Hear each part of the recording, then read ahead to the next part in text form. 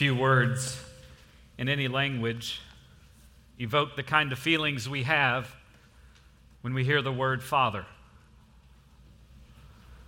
Some of us will feel a sense of loss this Christmas season, even upon hearing the word Father.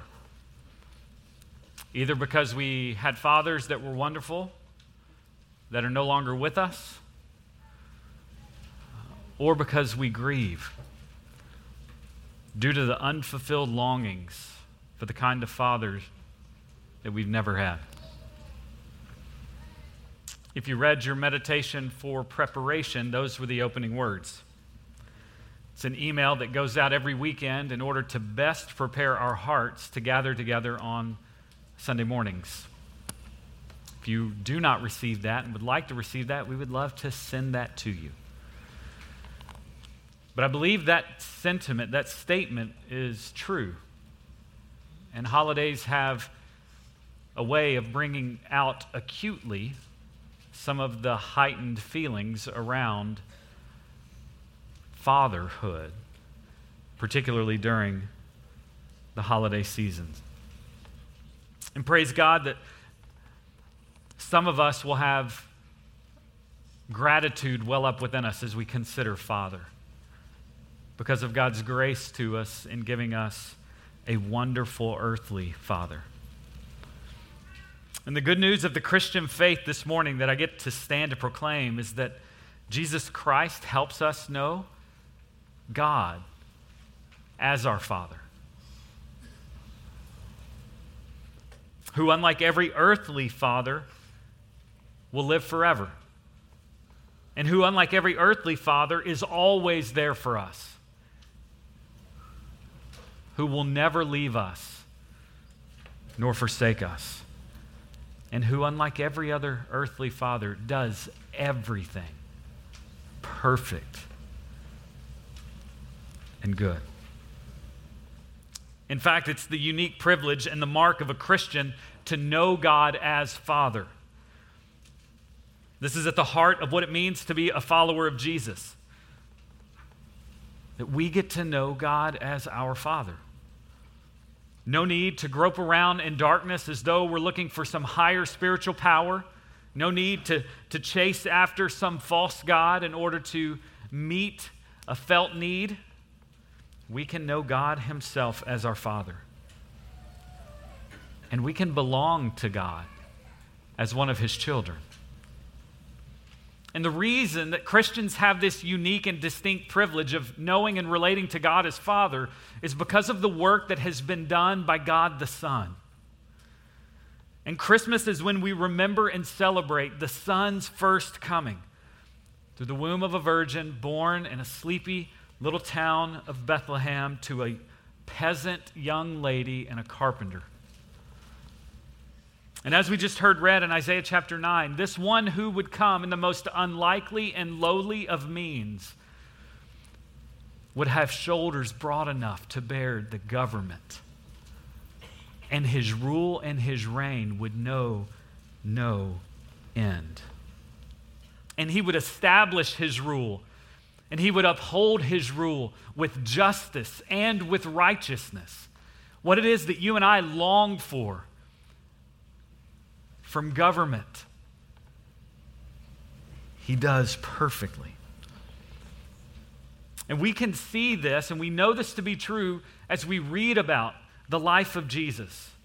But we also know this to be true because some hundreds of years before Christ would come, there were prophecies that were given, made about this one who would come, born of a virgin, who would rule and whose rule would know no end. And as a means of preparing our hearts this Advent season, we're considering one of those prophecies. And in particular, we're considering how He was foretold to be exactly who He is and exactly who we need. And so specifically the passage that you heard read this morning, Isaiah chapter 9, verse 6, gives us what it is that this promised one shall be called. And each one of these names meets our need. He shall be called Wonderful Counselor, Mighty God, Eternal Father, and Prince of Peace. I was helped to consider, as one author put it this way, just consider how different this child would be. Wonderful Counselor indicates that Jesus will be a supernatural source of extraordinary wisdom. That's amazing news for people that are in need of guidance. Mighty God indicates that Jesus will be divinely strong and powerful. That's amazing news for those of us who are weak. Eternal, everlasting Father indicates that Jesus will care for his people forever, as a good father cares for his children. That's amazing news for people that are alone. And as we'll see next week, Prince of Peace indicates that Jesus will bring deep well-being and right relationships. And that's amazing news for a people who, because of our sin, have ruined our relationship with God and have distorted our relationship with others. And so this morning, we want to give our attention to that third name. The third name of Eternal or Everlasting Father. And maybe you're here, and as Charlie mentioned earlier, maybe the thinking cap and sort of the smoke is beginning to emerge of going, wait a minute, God the Son called Eternal Father? Huh. Well, there's the dilemma. Let's go to the Lord and ask for help as we open his word. God of great mercy and grace, would you meet us now? In many ways, I feel like the little boy on the mountainside with very little in the basket. Loaves, fish. Asking you this morning to do a supernatural work by your Spirit of feeding your sheep. And so may we feast. May our time together in your word create a hunger and an appetite that will not be contained by the end of a service, but may it spill over into moment after moment, day after day, month after month, year after year. We want to know more of you. And so would you graciously meet with us now? For your glory and for our good, we pray this. Amen. Well, if you have your Bibles, I would encourage you to open them to Isaiah chapter 9. We will be spending our time just particularly in verse 6. But think about that, Eternal Father, Everlasting Father. This is the title, this is the name that will be given to this child. And it will help us to remember that in this child we meet God. We saw that last week. The one who would come would be Mighty God. We meet God, the one who meets all of our longings and who does not disappoint, the one who is perfect and permanent, the one who is compassionate and courageous, the one who exemplifies leadership and love. That's who we meet in the most unexpected of places. A baby lying in a manger. And so before we dive into exactly what it means that God the Son will be called Eternal Father, let's just consider what it doesn't mean. Okay, so Isaiah is not saying that this royal child, this promised one who will come, will be God the Father. That's not what Isaiah is doing here. How do we know this? Well, Isaiah 9:6 makes it clear.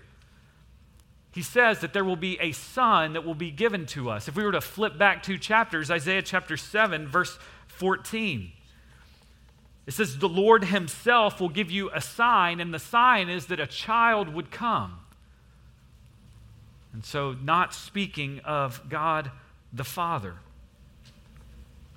The historic Christian position is that God, believing is that God is a Trinity. Triunity, Father, Son, and Holy Spirit, each fully God. There is one God but each distinct in their person from one another. And so Isaiah is not saying, he's not some Unitarian here, saying, yes, there's just one God, there's no distinction between any of those in the Godhead. He's not a Unitarian, praise be to God. He's also not teaching modalism. And you were thinking, man, if there was one word that I would hope would make the Christmas sermon, this series, it was modalism. Modalism, just for the record, now that we've already gotten here, it was a heresy that was denounced by the early church that said God is one. And because God is one, there's really no distinction between the persons. And so one of the ways to look at it is that God is a God who at different times wears a different hat. Sometimes he's Father and he takes that off, and sometimes he's Son and he takes that off, and sometimes he's Holy Spirit and he can take that off. And while the good desire to preserve there is one God, the unbiblical, not good distinction, or not looking at the distinctions of each of the persons of the Godhead. And so to say it another way, it matters when we proclaim that the Son died on the cross. The Father didn't die on the cross. It matters whenever we're thinking about this, that the Holy Spirit didn't die upon the cross. When the disciples were in the upper room, they weren't waiting for the Father to appear. Clearly, throughout the Scriptures, we see there are distinct persons and distinct roles that each person plays in this triune God.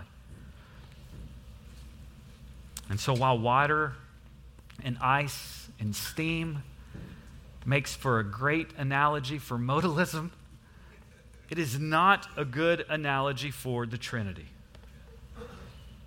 And so what Isaiah is doing here in saying that this one who will be called Eternal Father, he's not speaking about God the Son's role in the Godhead. He's speaking about God the Son's rule and interactions with us. I think Spurgeon is helpful here. He says, this passage has no bearing upon the position and the titles of the three persons of the Trinity with regard to each other.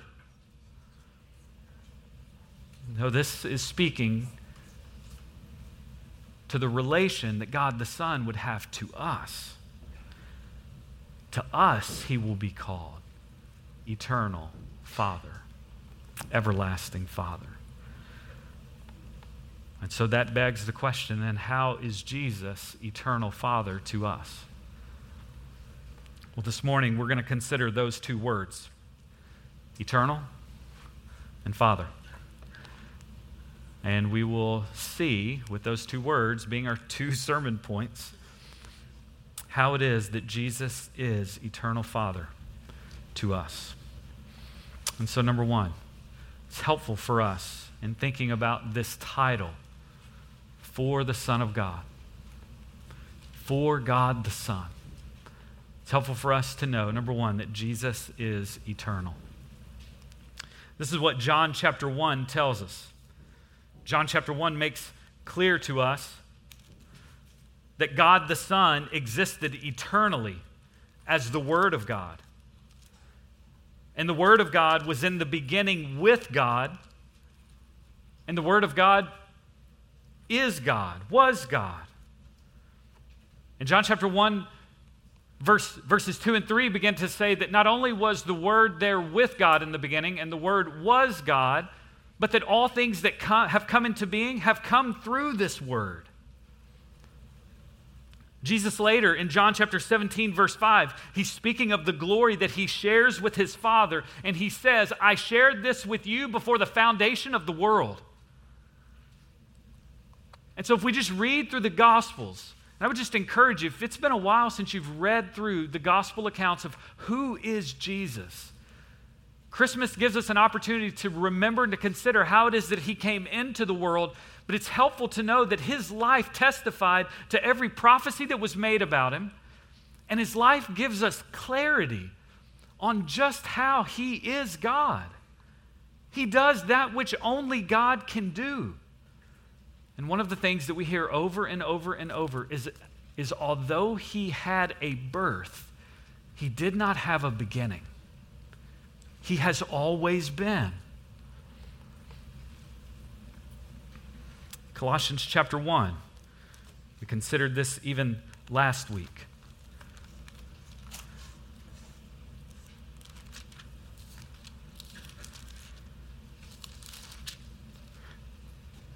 He is the image, he being the Son.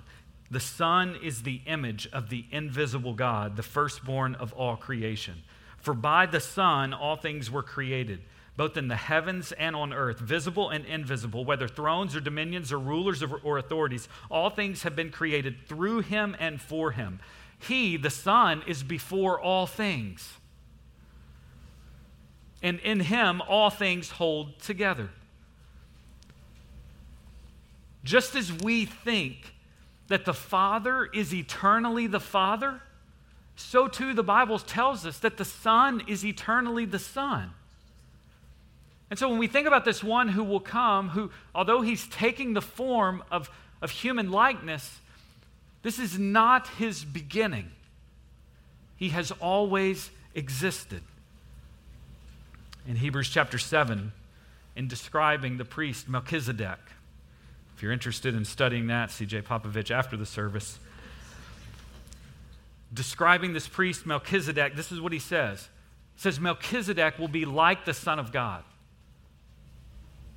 Okay? Like him how? Who had neither beginning of days nor end of life. Over and over, the scriptures testify that God the Son has always been. He's always existed. He's eternal. When the New Testament tells us that at just the right time the Father sent the Son, it presupposes that the Father always had the Son with him in order to be sent. The Father wasn't waiting on a certain time in which the Son would come into existence. He was waiting on the fullness and the right time. This is in essence the line that we speak and read about in the Nicene Creed that speaks of Jesus being eternally begotten. And we don't use the word begotten anymore. It's old-fashioned, sounds that way, but it means to come from a father. And so the Christian tradition, if you are a follower of Christ, this is the doctrine and the belief that you have about the Son, is that the sonship of Christ goes all the way back to the beginning of God. And even in saying that, there's not a beginning of God. He's always been. And so the sonship of Christ goes all the way back. As long as God has been. As long as there was a Father, there was a Son. Because the Son is one essence with the Father. And I'm focusing on God the Son, but the same is true of God the Holy Spirit. Jesus is everlasting. He's eternal. And that just doesn't inform what happens when we look back. It also informs today and what happens when we look ahead. And Isaiah clearly has this in mind in Isaiah chapter 9. Because he gives these 4 titles, and then verse 7 says, and there will be no end to the increase of his government. And so as we think about the Son being called and unto us being eternal Father, then verse 7 sort of takes our gaze not backwards to how he's always been, but forward to how his rule and his reign will never end. Hebrews 13:8 tells us that Jesus is the same yesterday, today, and forever. And what this means for us today is that God the Son is not dead. In fact, we know from his word that he lives to make intercession on behalf of his people. Hebrews chapter 7, verse 25. This is the hope for every Christian this morning. Is that the one who always has existed, always will exist, and is alive and well today. Again, I think Spurgeon is poetically helpful here. He says, at the end of your days you shall find that his cleansing fountain is still opened, and his precious blood has not lost its power. You shall find that the priest who filled the healing fount with his own blood still lives to purge you from all iniquity. When only your last battle remains to be fought, you shall find that the hand of your conquering captain has not grown feeble, nor his arm waxed short. The living Savior shall cheer the living saint. Nor is this all, for when death has taken you away as with a flood, and all the men of your generation have fallen like grass beneath the mower's blade, Jesus shall live, and you, caught up to heaven, shall find him there bearing the dew of his youth. When the sun's burning eyes shall be dim with age, and the lamps of heaven shall be paled into eternal midnight, when all of this world shall melt as the winter's ice melts at the approach of spring, then you shall find the Lord Jesus still remains, the perennial spring of joy and life and glory to his people. As he always has been, so he is, and so he always will be. And so, brothers and sisters, I want to encourage you. Even now, this Advent season, 2021, rest upon him. May this Advent season be a season of rest for you, that you're able to throw yourself upon the eternal and take heart. Take heart. Speak your troubles in his ear. He listens. Cast your sins and your burdens at his feet. He cares. Why would you not turn and hope in him? And maybe the better question is, where else will you turn? The interaction that Jesus has with the disciples. Are you going to leave me now, too? Where else are we going to go? With you belongs the words of life. Perhaps you're not a Christian this morning. I want to remind you that the Christ that the Bible makes clear is the same. He's the same yesterday, today, and forever. Which means that what we see him doing in the manger, drawing near to those with great need, is what he continues to do today. He draws near to those with great need in order to meet those needs. And we would have to understand his heart to know that his love is at such a depth where he cares not merely and only about meeting temporary, superficial needs, but addressing your greatest. And that's removing the stain of sin from your soul. And so to my non-Christian friends, I would just plead with you. There is something that's at stake, and it's the very adjective used to describe the Father. It's eternity. The very adjective used to describe the Son. It's eternity. Trust in the perfect life of Christ, the one that you couldn't live but you should have. And trust in the death of Christ on the cross to make satisfactory the payment of sin. It's a death and it's a wrath that you and I are deserving of because of our sin. And because of great mercy and grace, it's a wrath that we can avoid because of the work of Christ expiring on the cross. And you said, wait a minute, Justin, I thought you just said that God the Son is eternal. How is there good news if he died on the cross? And later in Hebrews, we read that he holds the keys to death and hell in his hands. Death doesn't keep him. Graves don't hold him.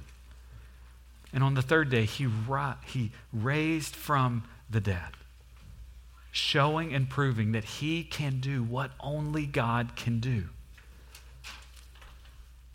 And now he lives and he will reign eternally. And the good news is that if you turn from your sin and trust in him alone, that you too can reign with him, that you can know him as eternal Father.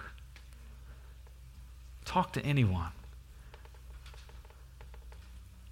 Throw yourself, even if you don't talk to anyone, just throw yourself on the good news of what Christ has done. The Bible spills over with truth about the eternal nature of God the Son. And so maybe we can begin to see, okay, I can see how Jesus is eternal. I see how he's everlasting. But what about Father? How do we get there? Brings us to point number 2. Jesus as Father. Jesus as Father. And so in what sense do we see from the Bible that Jesus is fatherly? Jesus as a father. In my study, I came across at least 5 ways that we see this in the Bible. The good news is that you're probably sitting next to someone who can think of 3 or 4 more ways. So this is a good conversation over lunch today. Let's consider the ways in which Jesus is Father to his people. So number 1, Jesus images the Father to us. He images the Father to us. We saw this last week, that the Son, Hebrews chapter 1, the Son is the radiance of the glory of God. He is the exact representation. He is the exact imprint of the nature of God. Colossians 1:15, he is the image of the invisible God. If you were to read the Gospel of John, what you would find over and over is Jesus makes claims and he says, I and the Father are one. Not Unitarian. There's a clear distinction of persons, but the Son is of the same substance as the Father. Such an interesting and poignant moment in John chapter 14, verses 9 and 10. Philip asked Jesus, would you show us God? We want to see the Father. And the response of Jesus, have I been with you so long that you still do not know me? Whoever has seen me has seen the Father. It is the business of the Son to image to us who is the Father. If we want to know what the Father is like, all of Holy Scripture would tell us to look then at the Son. Not look at the Son because he is God the Father, but look at the Son because he images to us who the Father is. He makes the Father known. He's the access by which people can get to the Father, John chapter 14, verse 6. He's fatherly in this way. The way that you and I, the only way that you and I can come to know the Father, be in good standing, be in safe standing with the Father, is through the Son. The Bible will make clear that we behold the glory of God, the Father, in the face of the Son, Jesus Christ. And so how is it that Jesus is Father? Well, number 1, the Bible clearly puts forth, he images the Father to us. He makes known the Father to us. He's the access, the only one by which we can have right standing with the Father. But secondly, Jesus is fatherly in his care for us. He's fatherly in his care for us. This child who we celebrate and remember at Christmas is is also everlasting Father in this way. He is fatherly toward his children. Again, would encourage you, read through the Gospels and just look at what Jesus is doing to people whom the rest of society, they're discarding, they're ignoring, they're mocking, they're ridiculing. And yet Jesus comes along and Jesus is fatherly. He's affectionate and compassionate. He's not sweeping sin under the rug. He's not weak and passive, but he's tender. He has tender mercies towards those that have great need. He's fatherly in his goodness. He's fatherly in his compassion. He acts toward us as a faithful, perfect, and good Father. Again, I don't know what comes to mind when you think of Father, but how Jesus is fatherly with us. He's always there. He's never too busy. He's not preoccupied. He doesn't easily fly off the handle. He doesn't make promises that he can't keep, nor does intend to. He's slow to anger. He's abounding in steadfast love. I mean, he is fatherly in every way that every earthly father in this room desires to be. Everything that you and I have ever dreamt that a father could be. This is how Jesus cares and engages with people, and specifically with his people. He's the perfect provider and the perfect protector.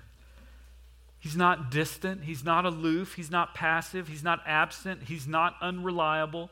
He's not cruel. He's not uncaring. He's not abusive. He affirms and he cares. He sacrifices and provides. He protects and secures. He never abandons. He never abuses. He is tender and sensitive in his love and care for his people. And at this point, someone may say, well, wait a minute. I understand, Jesus is fatherly to us because really, aren't we all like sons of God? Aren't we all interacting with the Son as his children? Well, God clearly is the creator and the sustainer of all. But when the Bible begins to talk about the fatherly care of God the Father, God the Son, and God the Spirit, he's not speaking. The Bible doesn't speak in terms of creation, but in terms of redemption.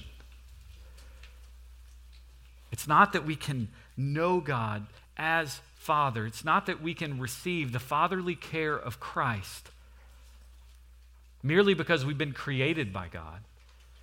We receive this through redemption. The fatherhood that Jesus displays and that God the Father exercises, it depends on our relationship to him. And in fact, the Bible will tell us that all of us came into this world not as children of God. Ephesians chapter 2 would remind us we came in as children of wrath. We are at enmity with God. And the good news is that because of the birth and because of the trajectory and because of the life and the death and the resurrection of the child that we celebrate at Christmas, the good news is that that relationship can change today. You can come to know the fatherly care of Christ when you turn from your sin and trust in him alone.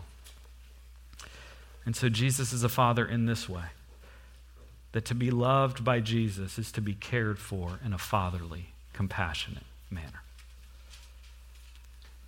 Third, how do we see Jesus as Father? Number 3, Jesus is our federal representative. Jesus is our federal representative. Jesus is fatherly in that he represents us federally as only a father can.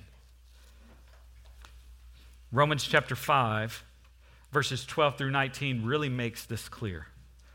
And so just follow along, and as I'm reading Romans 5, 12 through 19, I just want you to listen to and see that the two fathers that are sort of put before, as Paul's writing, he's saying, we belong. We belong federally. There's no way that we can sort of opt out of saying, yeah, I don't belong to either of those two fathers. No, we do. All of us do. By our nature, we do. And so we see Jesus as Father in that he is our federal representative. Listen, Paul writes in Romans chapter 5, beginning of verse 12, therefore, just as through one man, that's one of the federal fathers, sin entered into the world and death through sin, and so death spread to all men because all sinned. And so just right there, that is the plight of every one of us coming into this world, is that we are infected with this disease called sin, and the consequence of it is that we will all die. For until the law, sin was in the world, but sin is not imputed when there is no law. Nevertheless, death reigned from Adam until Moses, even over those who had not sinned, in the likeness of the offense of Adam, who is a type of him who was to come. But the free gift is not like the transgression. For if by the transgression of one the many died, introducing the new Father, much more did the grace of God and the gift by the grace of the one man, Jesus Christ, abound to the many. The gift is not like that which came through the one who sinned. For on the one hand, the judgment arose from one transgression, resulting in condemnation, but on the other hand, the free gift arose from the many transgressions, resulting in justification. For if by the transgression of the one death reigned through the one, much more those who receive the abundance of grace and of the gift of righteousness will reign in the life through the one, Jesus Christ. And so verse 18, so then there through one transgression there resulted condemnation to all men. Even so, through one act of righteousness there resulted justification of life to all men. For as through the one man's disobedience the many were made sinners, even so through the obedience of the one the many will be made righteous. And so what is Paul saying there in Romans chapter 5? He's saying that by our birth, Adam is our father. He's our federal representative. We are all bound to his lineage. And because of what has been passed down is sin. And because of sin, death. But praise be to God, there is another federal representative. There's another father who creates life and who gives another lineage. And it's the fatherly representation of Jesus. With Adam and his fatherly representation, all die. But with Jesus and his fatherly representation, all live. Because Jesus is our representative father, we are declared righteous in the same way that Adam, as our representative father, declares us guilty. Because of Jesus' fatherly representation, we are acceptable to God, whereas Adam's fatherly representation, we are judged by God. And so how is it that Jesus is Father? He's the federal head over all of those who will turn from their sin and place their faith and their trust in Christ alone. Because of Jesus' fatherly representation, we are able to glorify God and to enjoy him forever. Where under Adam's, we have to hide from God and seek to deceive him so that he will find something acceptable in us. John chapter 8, the Jews said in this dialogue with Jesus, well, Abraham is our father. And Jesus said, no. You've got this wrong. You don't belong to Abraham because the wicked and the evil that you do shows, again, what Paul would say, Ephesians chapter 2, you belong. You are children of the prince of the power of this world. That's your head. That is your Father. And so in case you were wondering this morning, I just want to be clear. Jesus is a better father than Satan. He is. The one who deceives, the one who is wonderful in his counsel. The one who accuses, the one who makes righteous and acceptable. The one who condemns and the one who forgives. Church, if you cannot see how limitlessly superior this is to any gift, any food, any family, any party, then we will miss the crux of the celebration of Christmas. We have a fatherly Messiah in Jesus who represents us before the Father in his obedience and in his righteousness. And that's the only way that a group of people who continue to sin over and over and over again can ever stand before God the Father with any hope of acceptance. How? Because we are in him. Because when he looks at us, he sees the obedience of the Son. Jesus is a father in this way. He represents his people. Fourth, Jesus is also a father in that he is the founder of our faith. He's the founder of our faith. The word father brings to mind not only kind of familial images, but also images of leadership, particularly founding leadership. Socrates is called the father of philosophy. George Washington is called the father of this country. William Carey is known as the father of modern missions. Hebrews chapter 12, verse 2 tells us that Jesus is the author, the founder, and the perfecter of our faith. And so the whole chapter of Hebrews 12 is reminding us that Jesus was the first to fully and completely trust the Father. He did it perfectly. He founded the faith of what it looks like to belong to God. One pastor noted Jesus Christ is the preeminent example of faith. He lived the supreme life of faith, and he's the one who carries it through to completion. He continued to trust his Father until he could say, "It is finished." And on the cross, the work of Jesus, perfected, finished. And so we see Jesus as Father in this way. He fathered, he founded the Christian faith. And then lastly, we see Jesus as Father in that Jesus is the giver of life. Jesus is the giver of life. One of the most precious designations that I will ever have is that I'm a father to 3 daughters. And you, for a host of reasons, are not the father of those 3 girls.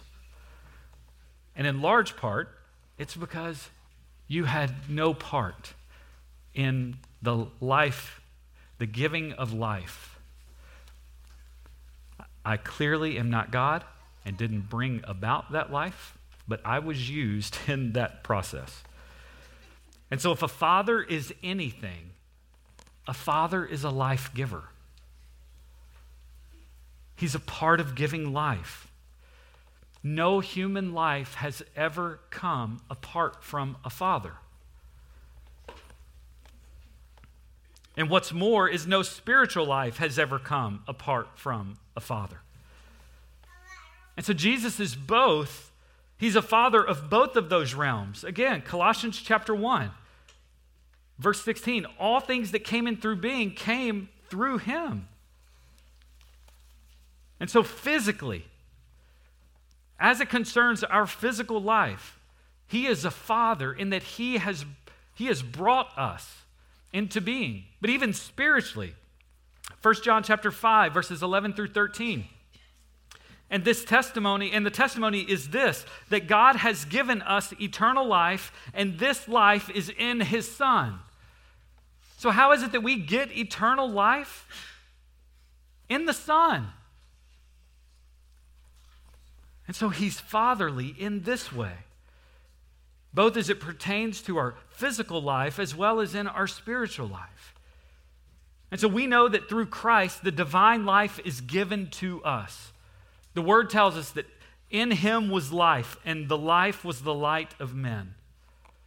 The Bible tells us that he gives us the living water, and that in us it is a well of water springing up into everlasting life. The Bible tells us that he is the living grain of wheat which was cast to the ground to die. Why? Not so that it would abide alone, but so that it would die, and in dying it would bring forth life. And so Jesus is fatherly in that sense. And it's the Spirit of God who works to quicken our souls and make us alive, but it is through the work of Christ that happens. That's the channel through which the Spirit works. And so in receiving Christ, we receive life. If we have not received Christ, we do not have eternal and spiritual life. He who has the Son has life, and he who does not have the Son shall not see life, but the wrath of God abides on him. And so what's more is that the perfect fatherliness of Jesus, he's not just the giver of life, but the life that he gives, it will never end. It will never end. He will never stop being a perfect picture of the Father. He will never stop being our representative before the Father. He will never stop being the fatherly founder and the perfecter of our faith. And he will never stop being the Father, the giver of life. Jesus is everlastingly perfect Father. And so this fatherliness, the fatherliness of Jesus, is worth celebrating this Christmas. That's what has come to us this Christmas. And though we cannot see him, he's no less alive today than when he was in eternity past and when he walked on earth in Jerusalem. And he's no less alive today than when he will return to judge the living and the dead. He is alive because he is eternal and everlasting. And he's at the right hand of the Father, working in fatherly ways on behalf of his people, proving, showing that what he did on the cross was indeed effective and it was sufficient. And this too is what has come at Christmas. Friends, we don't need to add anything to who he is. He is indeed Wonderful Counselor, Mighty God, Eternal Father, Prince of Peace. He is Emmanuel, God with us. All the gifts and all the food and all the friends in the world would fall still short of what it would take to make it a party worthy of this birth. And so let's seek him in his glory. And let's celebrate by receiving the names that the Father has given him and so given unto us. And let's commit ourselves to celebrating in a manner that's fit for the God-man, Jesus the Christ, everlasting, eternal Father. Let's pray. Our holy God, we come to you and ask that you would allow the reminders this morning of your eternal nature and your fatherly disposition and care. God, would you so allow just those meditations to change how we think of you, to change how we interact with you, to change how you think of us and how you interact with us.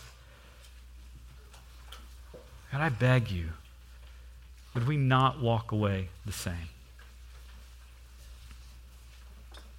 And so, in this moment of silence, as the word has gone forth, we now ask that you would allow it to penetrate deep into our hearts. And so, by your Spirit, show us what obedience looks like. In light of this word, we pray.